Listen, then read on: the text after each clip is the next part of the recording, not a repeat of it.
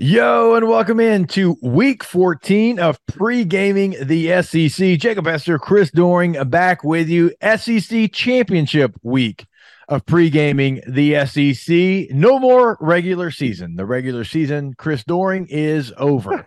I can't believe how fast it flew There by. you go. I was hoping I'd set you up for that one, put on a tee for you. Yeah. Look, we've known who's playing in the SEC Championship game for weeks, but now it is here. And so, we've got a lot to get to here on this week's podcast because we've got still beers we've got to pass out for rivalry week and what we saw there. We've got last calls for the season. We've got SEC coaching carousel news. And then we've got, the pre-gaming portion of pre-gaming the SEC to preview what we're going to see here coming up in Atlanta in a couple of days. Yeah, it's a fun week, man. It's gotten even more interesting the last couple of years with the anticipation of the transfer portal opening up and what that looks like with names entering the with their desire to enter the transfer portal. Certainly, just 3 weeks away from national or early signing day on December 20th. You got bowl announcements that'll be coming out here in the next few days.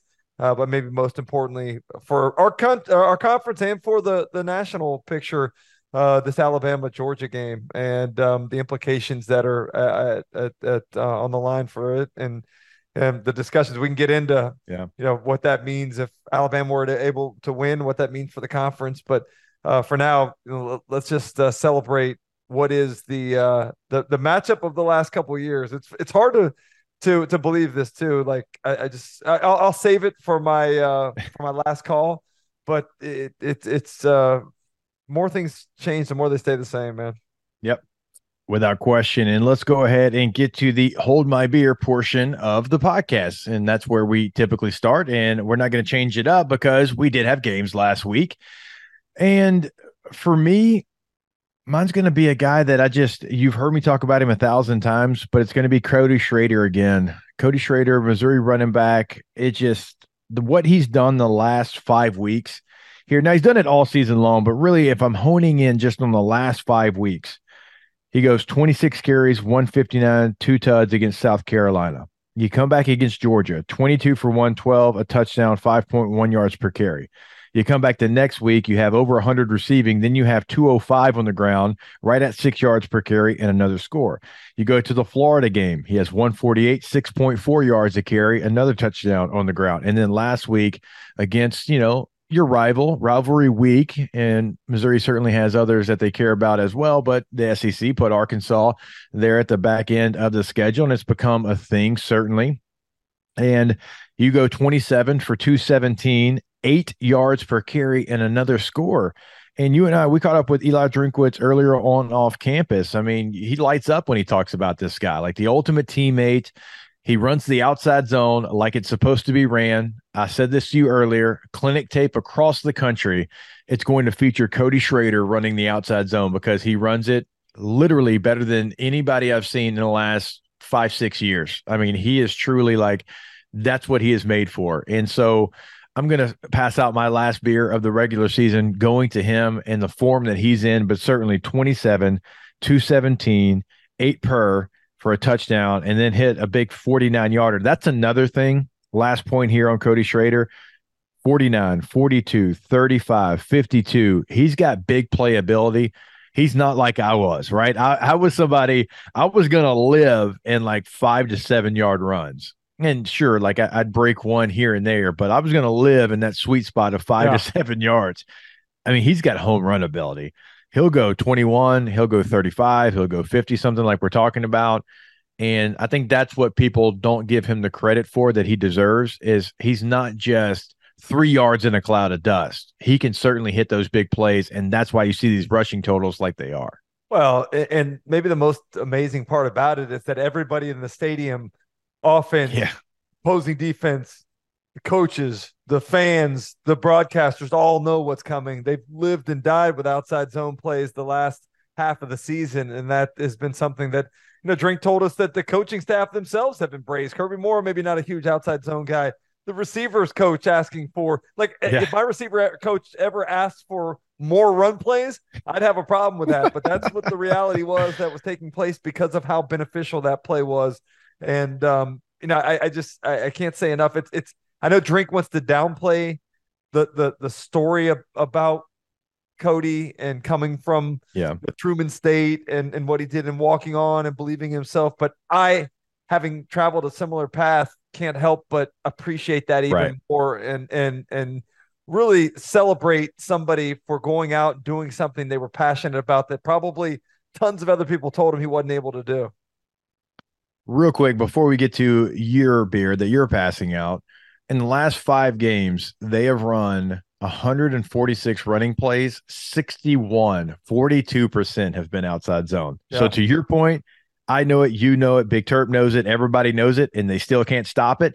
And as a running back, that's the ultimate feeling. Yeah, and let's credit the offensive line, too. They are a large part of everybody knowing what's coming and still not being able to stop it. They've done a nice job there up front.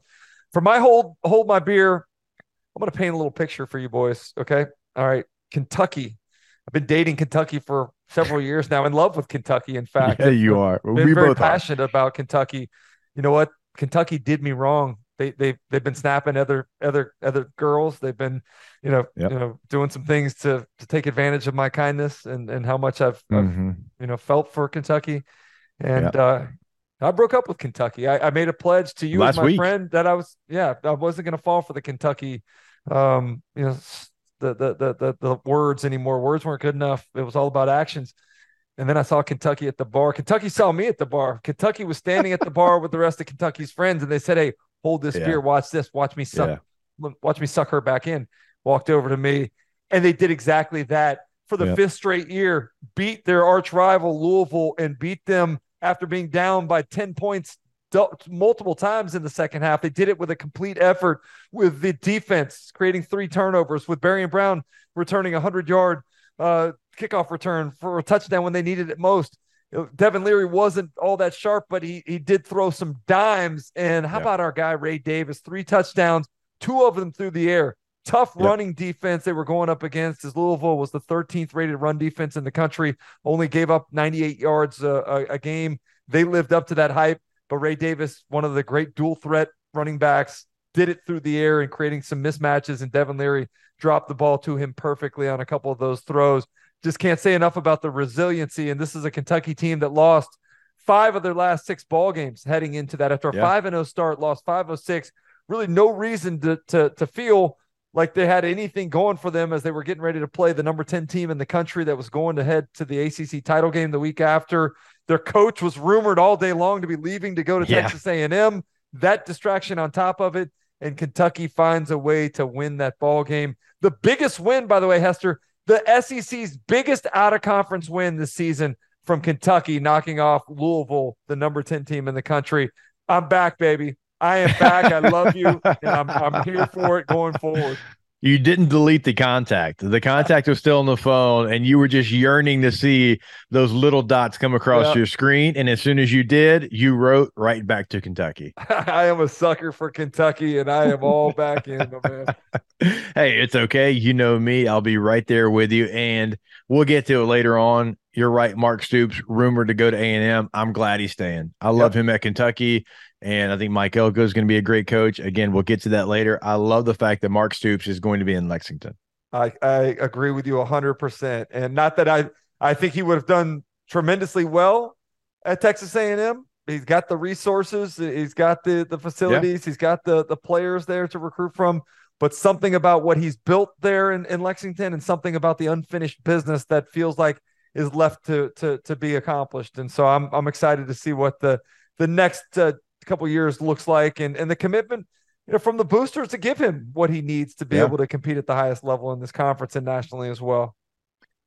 All right, let's get to our last call portion of the podcast. Now, for me, and you can go any direction, CD, that you want to, I'm going to spend my last call on a regular season in its totality last call, and it's going to be, you probably guessed it, for LSU quarterback Jaden Daniels.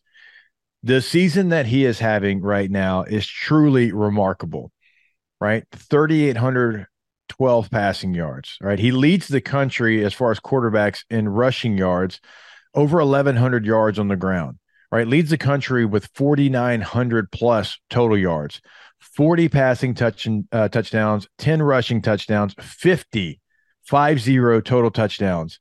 Yards per attempt, 11.7. Every time he drops back and throws the football, it's a first down plus some, 11.7.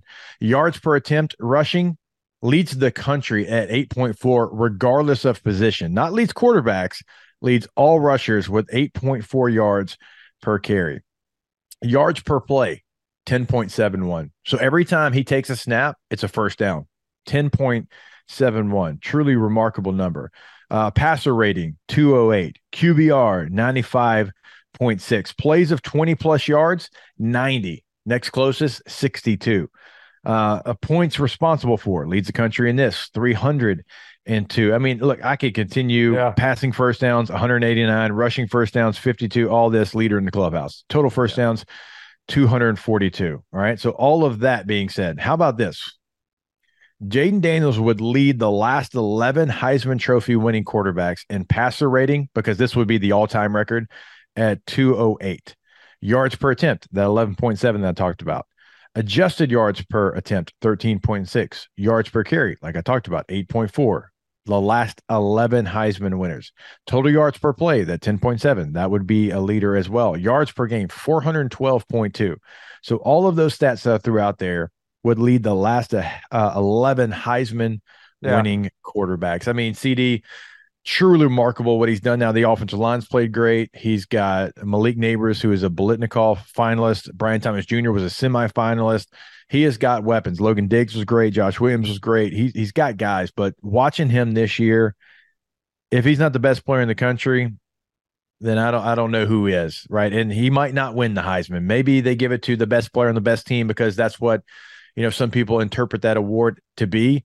But he has been remarkable, and we talked about it. If he just had any defense, if they just had a decent defense, I think we're talking about a completely different season for LSU. But Jayden Daniels, he held up his part, because he has been special, and those are generational numbers. When you start talking about best passer rating ever, I mean, that's rarefied air. Yeah, and it's so funny to me, the similarities between that 2019 LSU offense, that the quarterback that is changed the game, the way that Burrow and Jayden Daniels have, the receivers, three of them then with Jefferson, Chase, and Marshall, and the three now with Neighbors and Thomas and Lacey.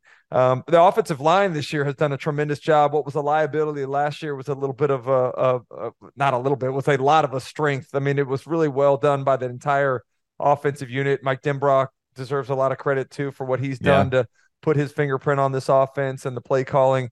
But Jayden Daniels, you framed it very well historically against the last 11 Heisman Trophy winners. I don't even know why it's a debate. I've been on this train since back in September. I think he was the best player in the country. When I saw some of the things he was doing early in the year, I've been very vocal about it. I've got some retweets by the LSU Tigers folks on some stuff that I said about him being the most valuable player, the most outstanding player, the best statistical player. And maybe the biggest thing that I look at, you talked about what could have been what could have happened if they had a little bit of defense.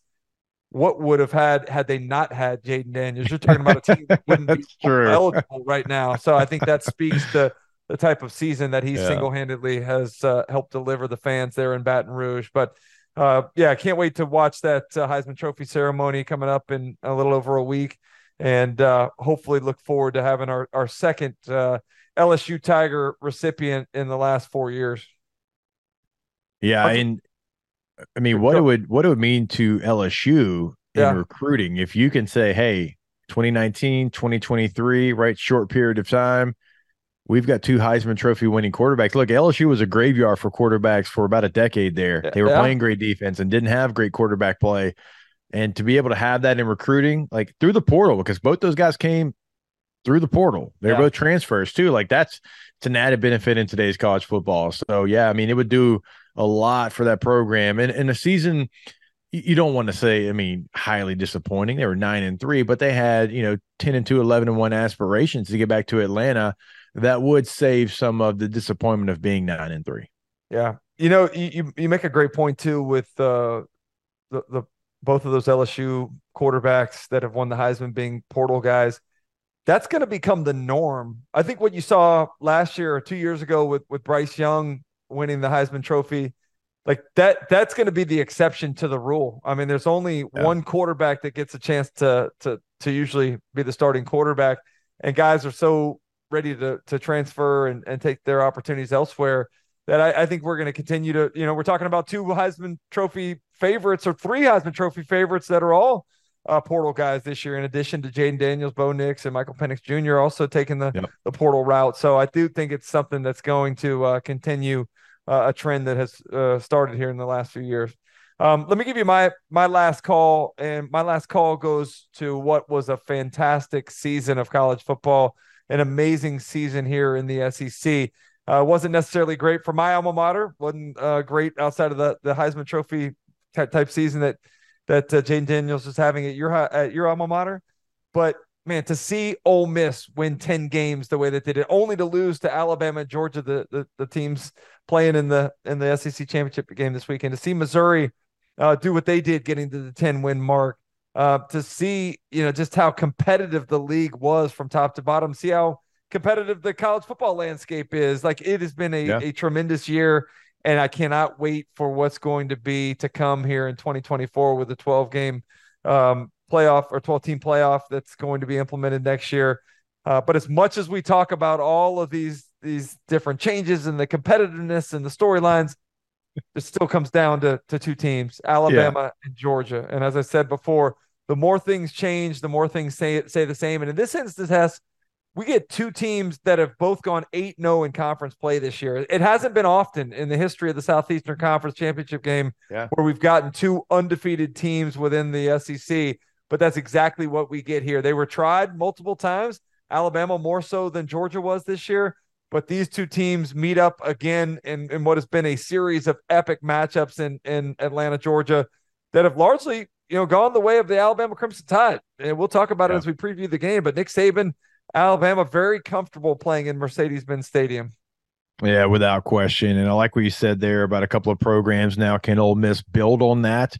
Because last year it looked like they were going to build off that 10-win season, and then they faltered after a 7-0 start, right? And you end up losing 5 games with a bowl loss there. And like, for them, the challenge is, man, because it looked different even within this year. Can they put another one of those years together? And then same thing for Mizzou. And you and I have talked about it.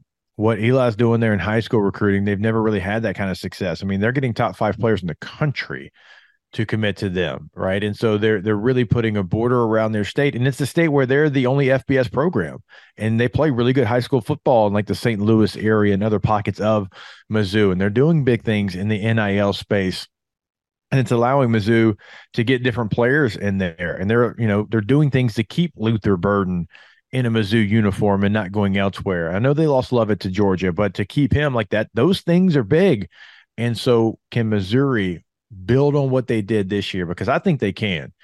I think this is a program that is really getting some momentum that they've never really had before. They're probably going to play in a New Year's Six bowl game, right? No matter what happens Saturday in Atlanta, like, Missouri is going to have a great chance to play in one of those bowl games. They're firmly in the top 10 right now, right? They've got the lead on Ole Miss, who's at number 11. So that helps, man. That helps your program. That helps.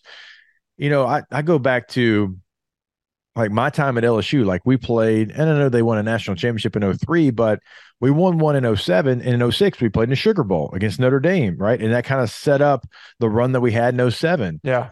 When you look at 2019 LSU, they played in that 2018 Fiesta Bowl. That kind of set up the foundation and the run that they had in 2019. So these New Year's Six bowl games, at least to me, they mean a lot. And for Missouri, a team that doesn't get to those very often, that is going to help that program continue to try to have that growth and stability of winning 10 games, 9 games, 11 games, whatever it might be that year. I think those New Year's Six games mean a lot.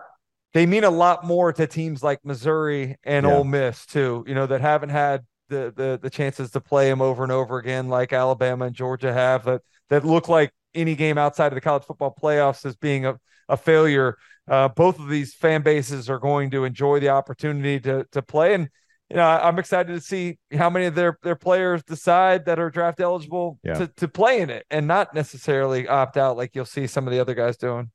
I would assume a lot of Missouri Tigers will be available for that game. That's That's me guessing, but that is just my guess, is the fact that what you just said, that's going to mean so much to those players that they are, they're going to put it on the line for Yep. Missouri one last time. I'd be shocked if they didn't. All right. Before we get to some SEC coaching carousel news, I want to remind you about our friends over at Richards Honda. Go to richardshonda.com today.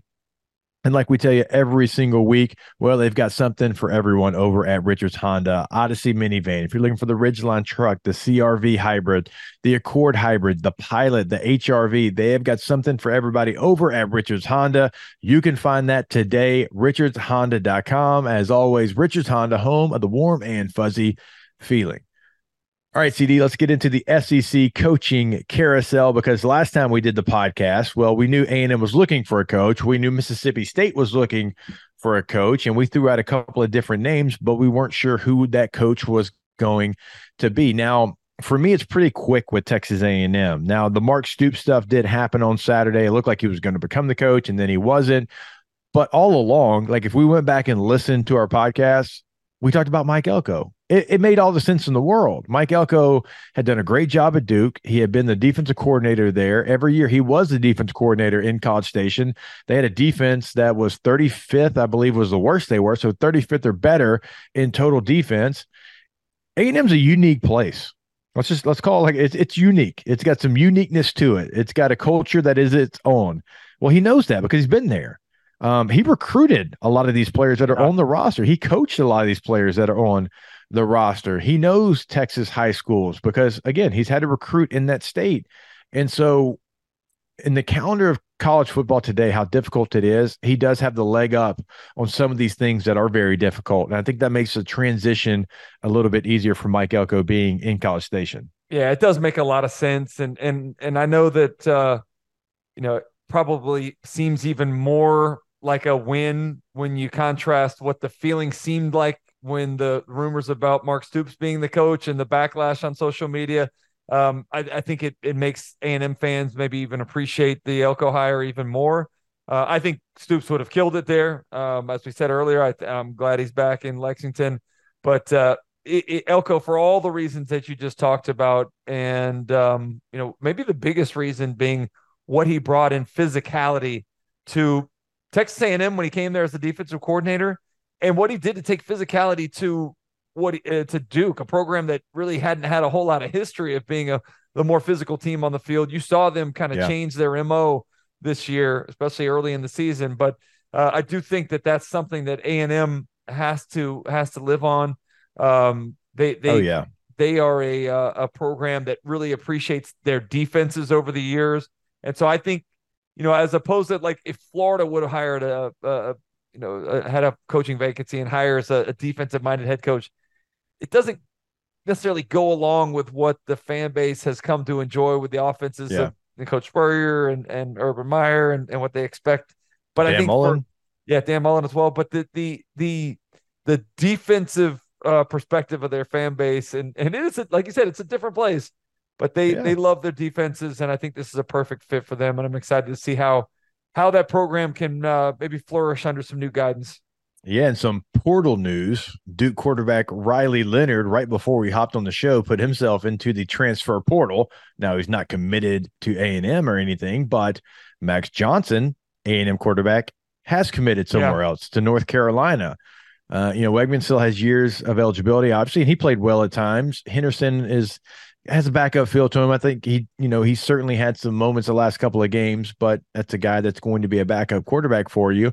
And so if they get Riley Leonard, I mean, that changes the game for me. I mean, I think that much of Riley Leonard and what he's able to do. So that's something certainly CD to pay attention to. Yeah, I'm excited to see where he lands. I mentioned this on off campus earlier, but like the coaching carousel certainly is something that is very very well watched and something that creates a lot of drama. But I think the quarterback situation is going to be even more fun to watch, and how these guys find new landing places and opportunities elsewhere. All right, let's go down to Starkville. Let's go down to Mississippi State. Jeff Lebby is hired as the new head coach, and I think he's a really good football coach. Like I do what he did at UCF, what he did at Ole Miss, what he's done at Oklahoma. I think that he has something that is unique enough to be the difference maker for Mississippi State. And so I'll get to that a little bit later. I am surprised though, because the last couple of hires outside of Mike Leach, well, they've been coordinator hires. You get Joe Moorhead from Penn State to come over, and he lasts 2 years. And then, you hire Mike Leach, who obviously has a long resume of winning in multiple places, and you did win. Well, then, obviously, unfortunate passing of Coach Mike Leach. None of us expected it, and you made the move to bring Zach Arnett in, his first head coaching job. And at the time, like it made a lot of sense. So you understood why they did it, but it wasn't successful. He didn't last a full year. So two of your last three hires have been coordinators that don't have head coaching experience, like a long list of it. I know Moorhead did at a smaller level, and it didn't work out for you. So I just assumed that they were going to go after Jamie Chadwell, who had been at Charleston Southern and Delta State and Coastal Carolina and Liberty, or maybe a Willie Fritz, who's Sam Houston State, Georgia Southern, Tulane, like wherever he's been a winner. So I thought that's the route that they would go, just because when they've had the coordinator making the move to big time head coach, it hasn't worked out for them. Yeah, but I do think that this was a much needed, just as you talked about the Texas A&M hire, needing to have somebody that understood the culture and needing to have the understanding of the recruiting base. Which you got at Ole Miss. Yeah, no doubt. Exactly the same thing. Like Jeff Lebby having the time there in the state of Mississippi, recruiting the state of Mississippi for Ole Miss, understanding some of the challenges and also the opportunities that present itself. It's a very talent-rich state. It doesn't necessarily, I think they were the highest in NFL talent per capita a few years back. I don't know if that's still the same, but being able to navigate some of those things within the state of Mississippi is something that he has a leg up on, and I think having an exciting brand of offense, like they desperately need to have something that makes the fans come out and want to sit in and enjoy a day at Davis Wade Stadium. So I'm excited about Jeff Lebby as well, and I think both of those hires hit exactly all of the boxes that you were looking for in each instance as the athletic director. Yeah, it is not a gimmicky offense, and so I don't want it to sound like that. There's nothing gimmicky about it. I actually really like the offense. I think everything is up, and I love the tempo of the offense, but it is different enough, I think, where you can have some advantages, because let's call it like it is. Like, you need to have a really good scheme. Like when Mississippi State has been at its best, it's been with scheme. I mean, you can look Ole Miss as well. Ole Miss is scheming people to death on both sides of the football. And it's why they're winning a lot of games, winning more games than they've really, ever won. Having 10 win seasons, having the potential to win 11. Like, they're doing things that they've never really done. And they are doing it because they've got, really good coaches and they've got better players because of it. So I think it's different enough that it can't be that difference maker. I mean, Dan Mullen, right? And some of the stuff that he did offensively in his scheme. Some of that spread option stuff. Yeah. Well, that gave them an opportunity on Saturdays, if they didn't have the same talent, to be able to go out there and be successful. Yeah, no, it's going to be fun to watch, man. And even more so, respect coaches that decide to come into the SEC now more than ever, with Oklahoma and Texas coming. There's a lot of other places that Jeff Lebby probably could have held out for. It is the biggest stage. It does have the brightest lights. It has the biggest paychecks available, but it also is a meat grinder. And so I respect anybody that decides to come in and take the shot in this league. You better not come half-stepping into the SEC in 2024, because the league already is what it is, and then you add those two major brands like you talked about. So it's a good point by you, CD.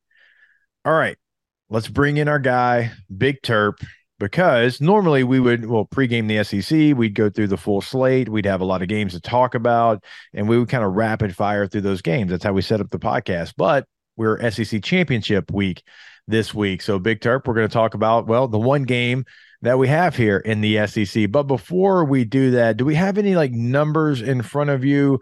Where's the line? What's the over under? Because I think a lot of our listeners might be surprised by what that number is right now.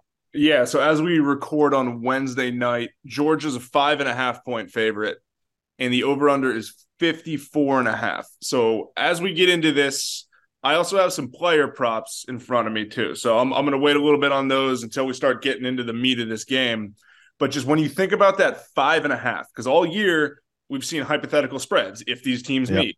That number was higher a few weeks ago, and now Bama's playing their best ball. Georgia's playing their best ball, and Vegas says it's a 5.5-point difference on a neutral field. Are they playing their best ball though? You think? You think they lost a little bit of that feeling of being invincible, the way that Georgia kind of played with their food against Georgia Tech, or the way that Alabama was able to survive against Auburn there? So I know what you're saying. Survive. I don't even know what word to use for that. I mean, they won the game, and my gosh, what a throw by Milroe. But I mean, they had all but lost that game. Yeah, if we recorded this 1 week ago today, playing their best ball of the season. And I don't know if that's a look ahead spot, but I don't know if that's a weird rivalry game. Yeah. But we are where we are. And they were playing better ball throughout the season. Maybe it wasn't completely linear to the end. But Georgia 5.5. What do you think about that number? It's going. I mean, I've seen it at 6.5. So it sounds like it's being bet down a little bit. CD. What was the number when these two teams met in 2021 when we went to the SEC title game there? Everybody was talking about Georgia. They weren't going to be able to lose, and then all of a sudden, it's Alabama as an underdog that enjoys being overlooked, that enjoys being disrespected. But both these teams love it. They love the yummy rat poison. Yeah, well, none more so than Coach Saban. And that was a 5.5-point spread. Yeah, it seemed very similar, doesn't it? And I think we've talked an awful lot about how comfortable Coach Saban is in Atlanta. I think he's 10-1 in that city in ball games involving his Alabama Crimson Tide. I think he's undefeated in Mercedes-Benz Stadium. Yep. So it just. Yeah, golly, it's hard to pick against a team that's won 29 straight games. It's won 2 national titles in a row, but something about getting points in this ball game that seems kind of appealing. I'm not ready to go on record, but you're getting close to a touchdown as a team that's had that much success. It's and an X factor quarterback that can kind of rescue you when things maybe don't go the way you scripted them to go. This game is like both teams. It's like which one's going to feel more disrespected. Like both coaches love to kind of rally their troops around that. But when you start looking at some of the individual matchups and you start going position by position, like I still give Georgia the favor in almost every position. But like with Alabama down the stretch, they just continue to find ways. Like they just continue to maybe win games ugly sometimes, but they continue to find ways. And so I wonder like what that one matchup's going to be. Like for me, like if I'm just initial thought that popped into my head, like Alabama receivers have to make a play for Alabama to win. Like you can't be who you've been in some of the like LSU game. Bama receivers weren't great. Jalen Milroe won you that game. Yeah. The Auburn game, I didn't think they had, the totality of the game wasn't great. When they've had those struggles, it's been from the group of receivers not going out there and playing their part.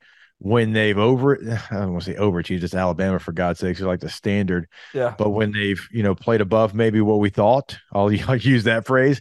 Well, Jermaine Burton and Bond and these receivers have stepped up. So to me, and you're the receiver here, but it feels like Alabama's offense to what it can be goes with that group. Yeah, I think you're right about that. It's funny, too, because all we heard in the offseason was getting back to being more committed to running the football. They have had some success running the football, but it's been more along the lines of quarterback-involved run game. But I do want to give credit to Jermaine Burton because he was a guy that I was not happy about leaving Georgia initially after having a nice freshman season there. Hadn't lived up to the hype for much of his time in Tuscaloosa the first year and a half, but then something seemed to click, and he's been becoming more of a number one and more of a reliable number one, and less of a talker to the fans and to everything else. That's just like the focus level seems to have grown for him, and so I do like how he's improved his route running, his consistency catching the ball, and Isaiah Bond can't take away the fact that he, caught that touchdown to win it.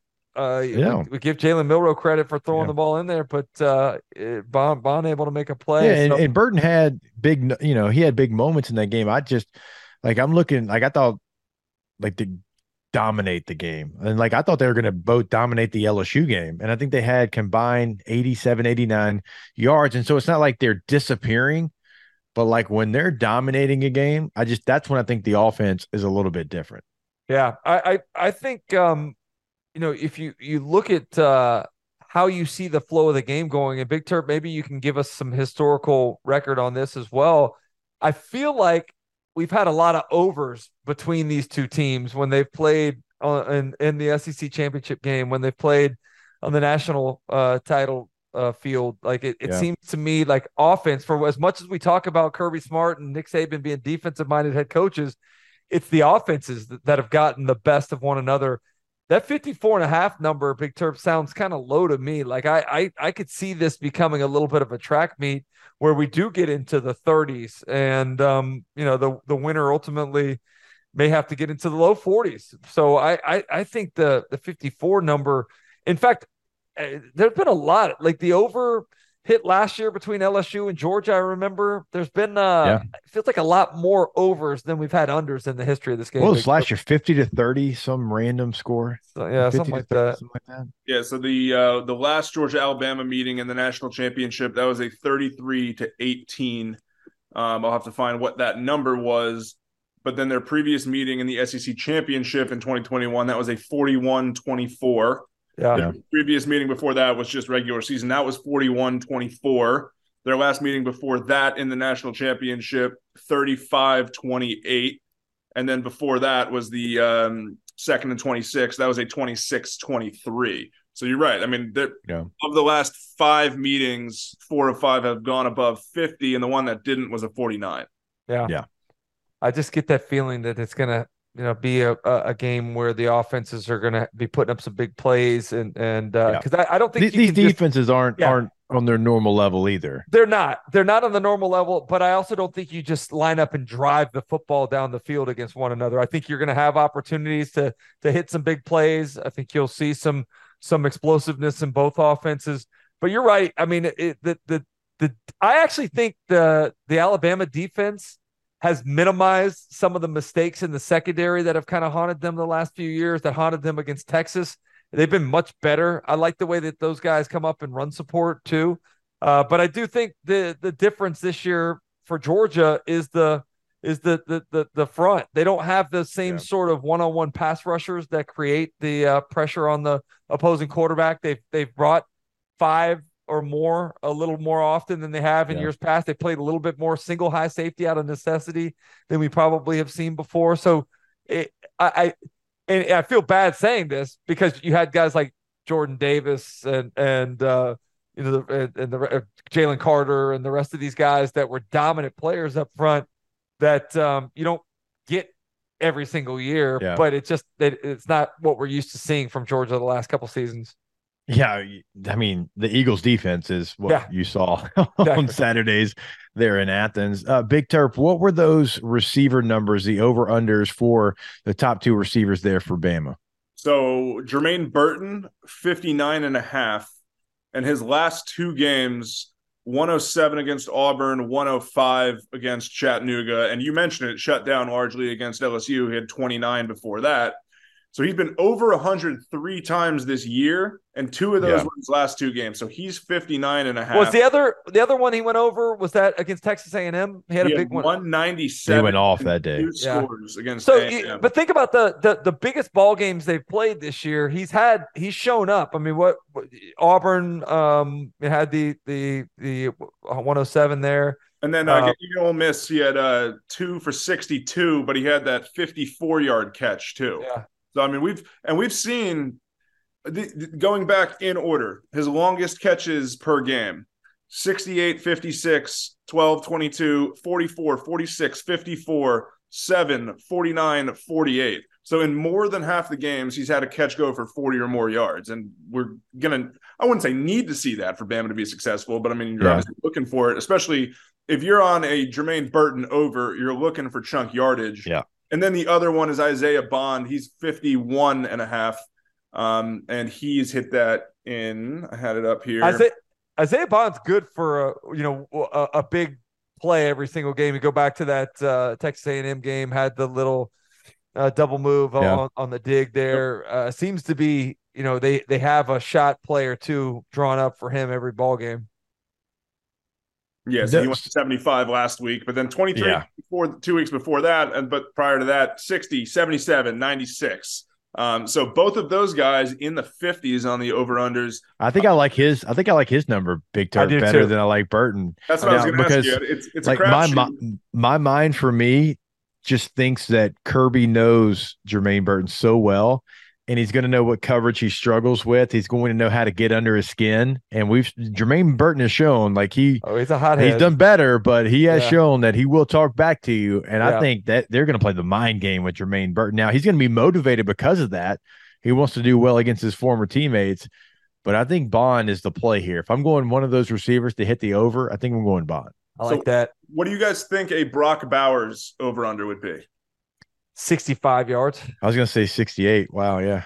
56.5. Oh, hit it. Dominic over at 52.5. Go over. What have his numbers been like in the SEC Bowers or Lovett? Bowers. Are you saying against Bama or recently? No, recent against game Bama. log. No, against Bama. What's the recent game log? Because he's kind of been in and out too. Yeah. Give us both of those, Big Turp. Recent game log.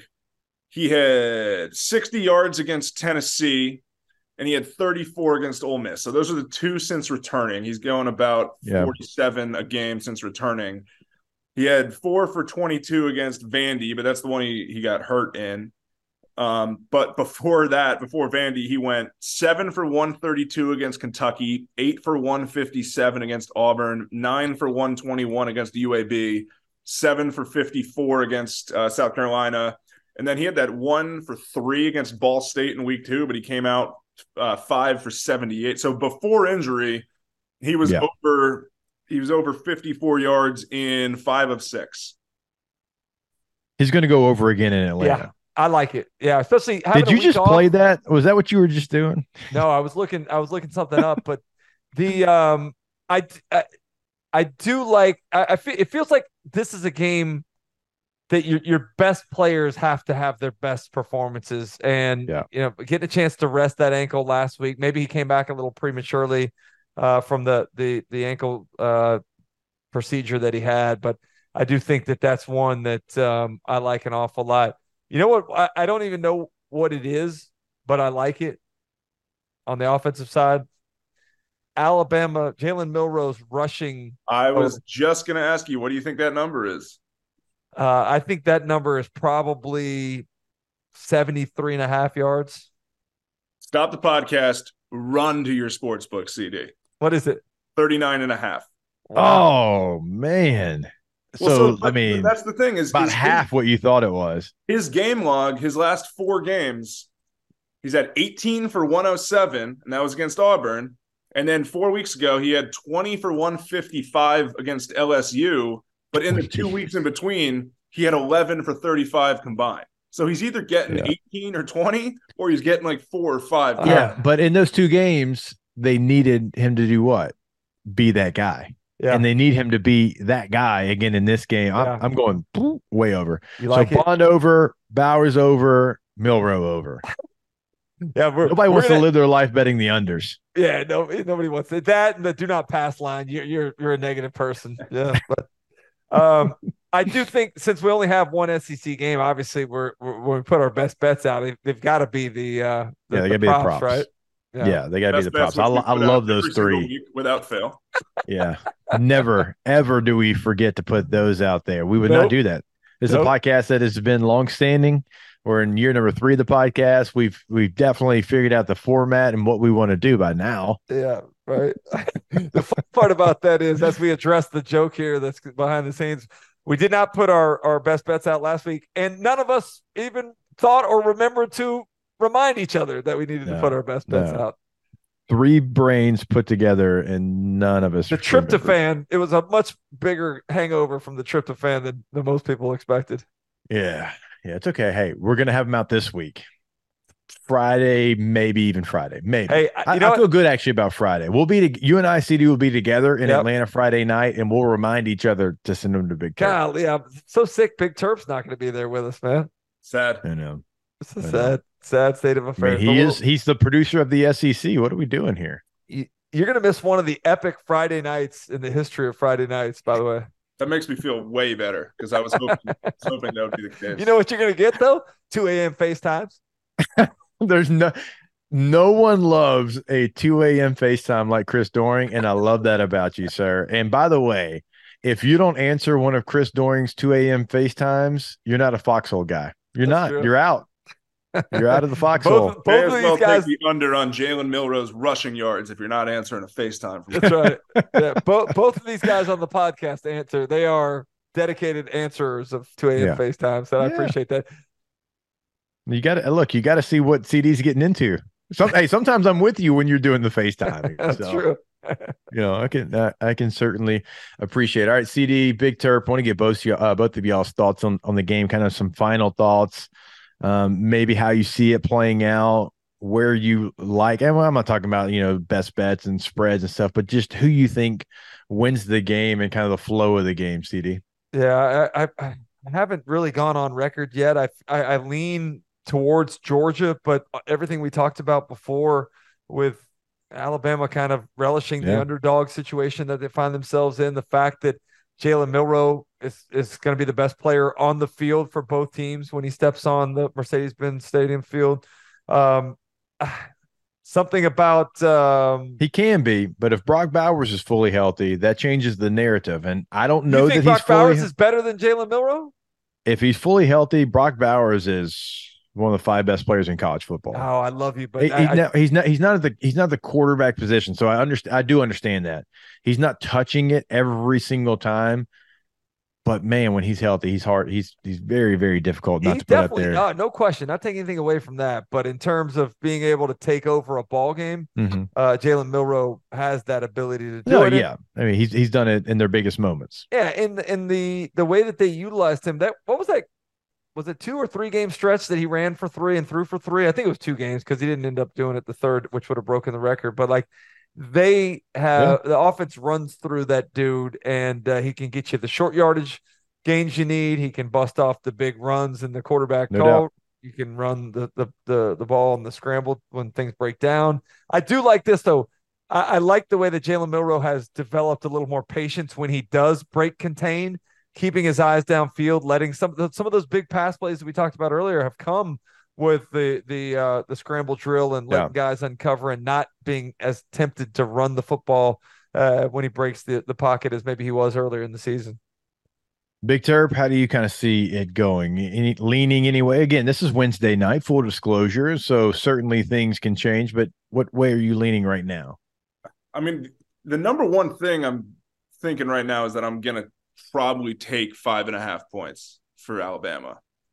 I'm not confident enough to say that they go in there and win. I still think Georgia takes care of business just because in general, I feel like the tide has turned in this game and they got the 29 straight coming in. It feels like it's going to set up for them to still be number 1 in the rankings, but hey, Big Terp, may I interest you in a teaser, perhaps teasing up the spread to 11.5 and the total down to 48.5? I'm going to write that down. I like that. I like that. I mean, dude, if you ask somebody separately, will Alabama keep it within 11 points and will both teams score more than 24 on average? I think that's pretty safe. Yeah. It's foolproof, even. I do want one more player prop. I'm taking this over regardless, Hester. I'm going to commit to it right now.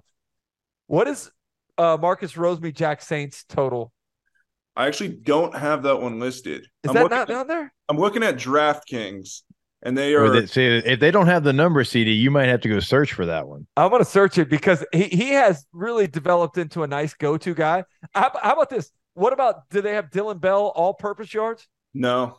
Golly, ooh, slacking there. DraftKings. What are we doing here? But don't you? I feel like I keep wanting to say Stetson Bennett, Carson Beck. Well, he's there for a long time. Yeah, so. A nice job of developing a rapport with Rosemy-Jack Saints. One of the things I think that is going to cause Alabama some issues, and I know we've mentioned it before, but Mike Bobo's done a nice job with them running plays out of compressed sets. and what that does to create issues. It forces you to simplify what you're doing in terms of coverages. It gives you hard times in some of the crossing routes that Georgia likes to run. So I'm interested to see if Georgia's offense can bust a couple big pass plays, because Alabama's defense does so much of what, like passing things off and over routes and the communication that requires. Can they maybe get something out of the compressed sets that gives Alabama some issues there? I think that's something that I'm kind of anxious to see. Yeah, I mean, they can be in 2-by-2 and the outside receiver is like, 4 yards from the tackle, just to kind of tell you how they kind of compress what they're doing. And you're right. They thrive in that situation. And like Carson Beck's not somebody that we've mentioned here yet. And God, he's playing so damn well. I mean, he is one of the top passers in the league. He's been highly efficient.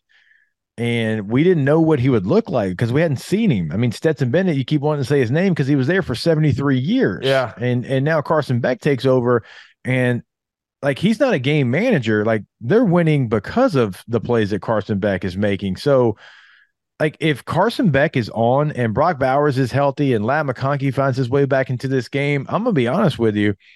I think they got too many weapons. If their weapons are there and they're available to them with the way that he is running that offense, I think Georgia is going to score a lot of points. I do. That offense has just been kind of waiting to explode and have, the totality of their group back together. And this feels like the game because remember, CD, you and I talked about it. They rested, right? And I say rested up. Maybe they couldn't go. Maybe that's why they got rested. We don't know the health status there, but they didn't play last week against Georgia Tech. The result of the weekend was they got rest regardless. Yes. Ladd McConkey was in street clothes. Brock Bowers was in a uniform. So maybe if he had to go, he could have. Regardless, they're going to be ready coming up on Saturday. And I want to see that entire group together because guys have had to step up when guys were out, Delpit at tight end, just other, we've already mentioned, right? All these guys that have had to step up. That's a scary offense when they're going with their entire group, in my opinion. And I think they're going to have some success on Saturday. Yeah. I'm excited to see how it goes. We'll issue our best bets, and maybe you want to put out our official picks maybe on Saturday, Big Turf. Yes. Yes. You don't necessarily have to have it as a point spread, but we'll give out the money line winners for Saturday, perhaps. No doubt about it, man. Looking forward to this game. The last year, 14 teams in the SEC getting away from divisions. It feels like these are the two teams that, have been really the standard over the last couple of years, certainly. And, these teams being there, something feels kind of right about it. And so we're going to get another epic matchup, I think. And so, playoff spot kind of on the line. It feels like Alabama still could maybe find their way into there. So kind of a quarterfinal situation like we talked about. Yeah. Can't wait to see you there. Can't wait to watch the ball game together, and can't wait to FaceTime you at 2 a.m. Yeah. We'll definitely, I'll not do that. CD will do that. And we will have a show live Saturday, 10 a.m. until 1 p.m. Eastern time, even though, Central Time's the best time zone. Eastern time there because we're in Atlanta. So stay tuned for that. You can listen to that on SiriusXM SEC Radio. You can listen to this podcast on SiriusXM SEC Radio channel 374.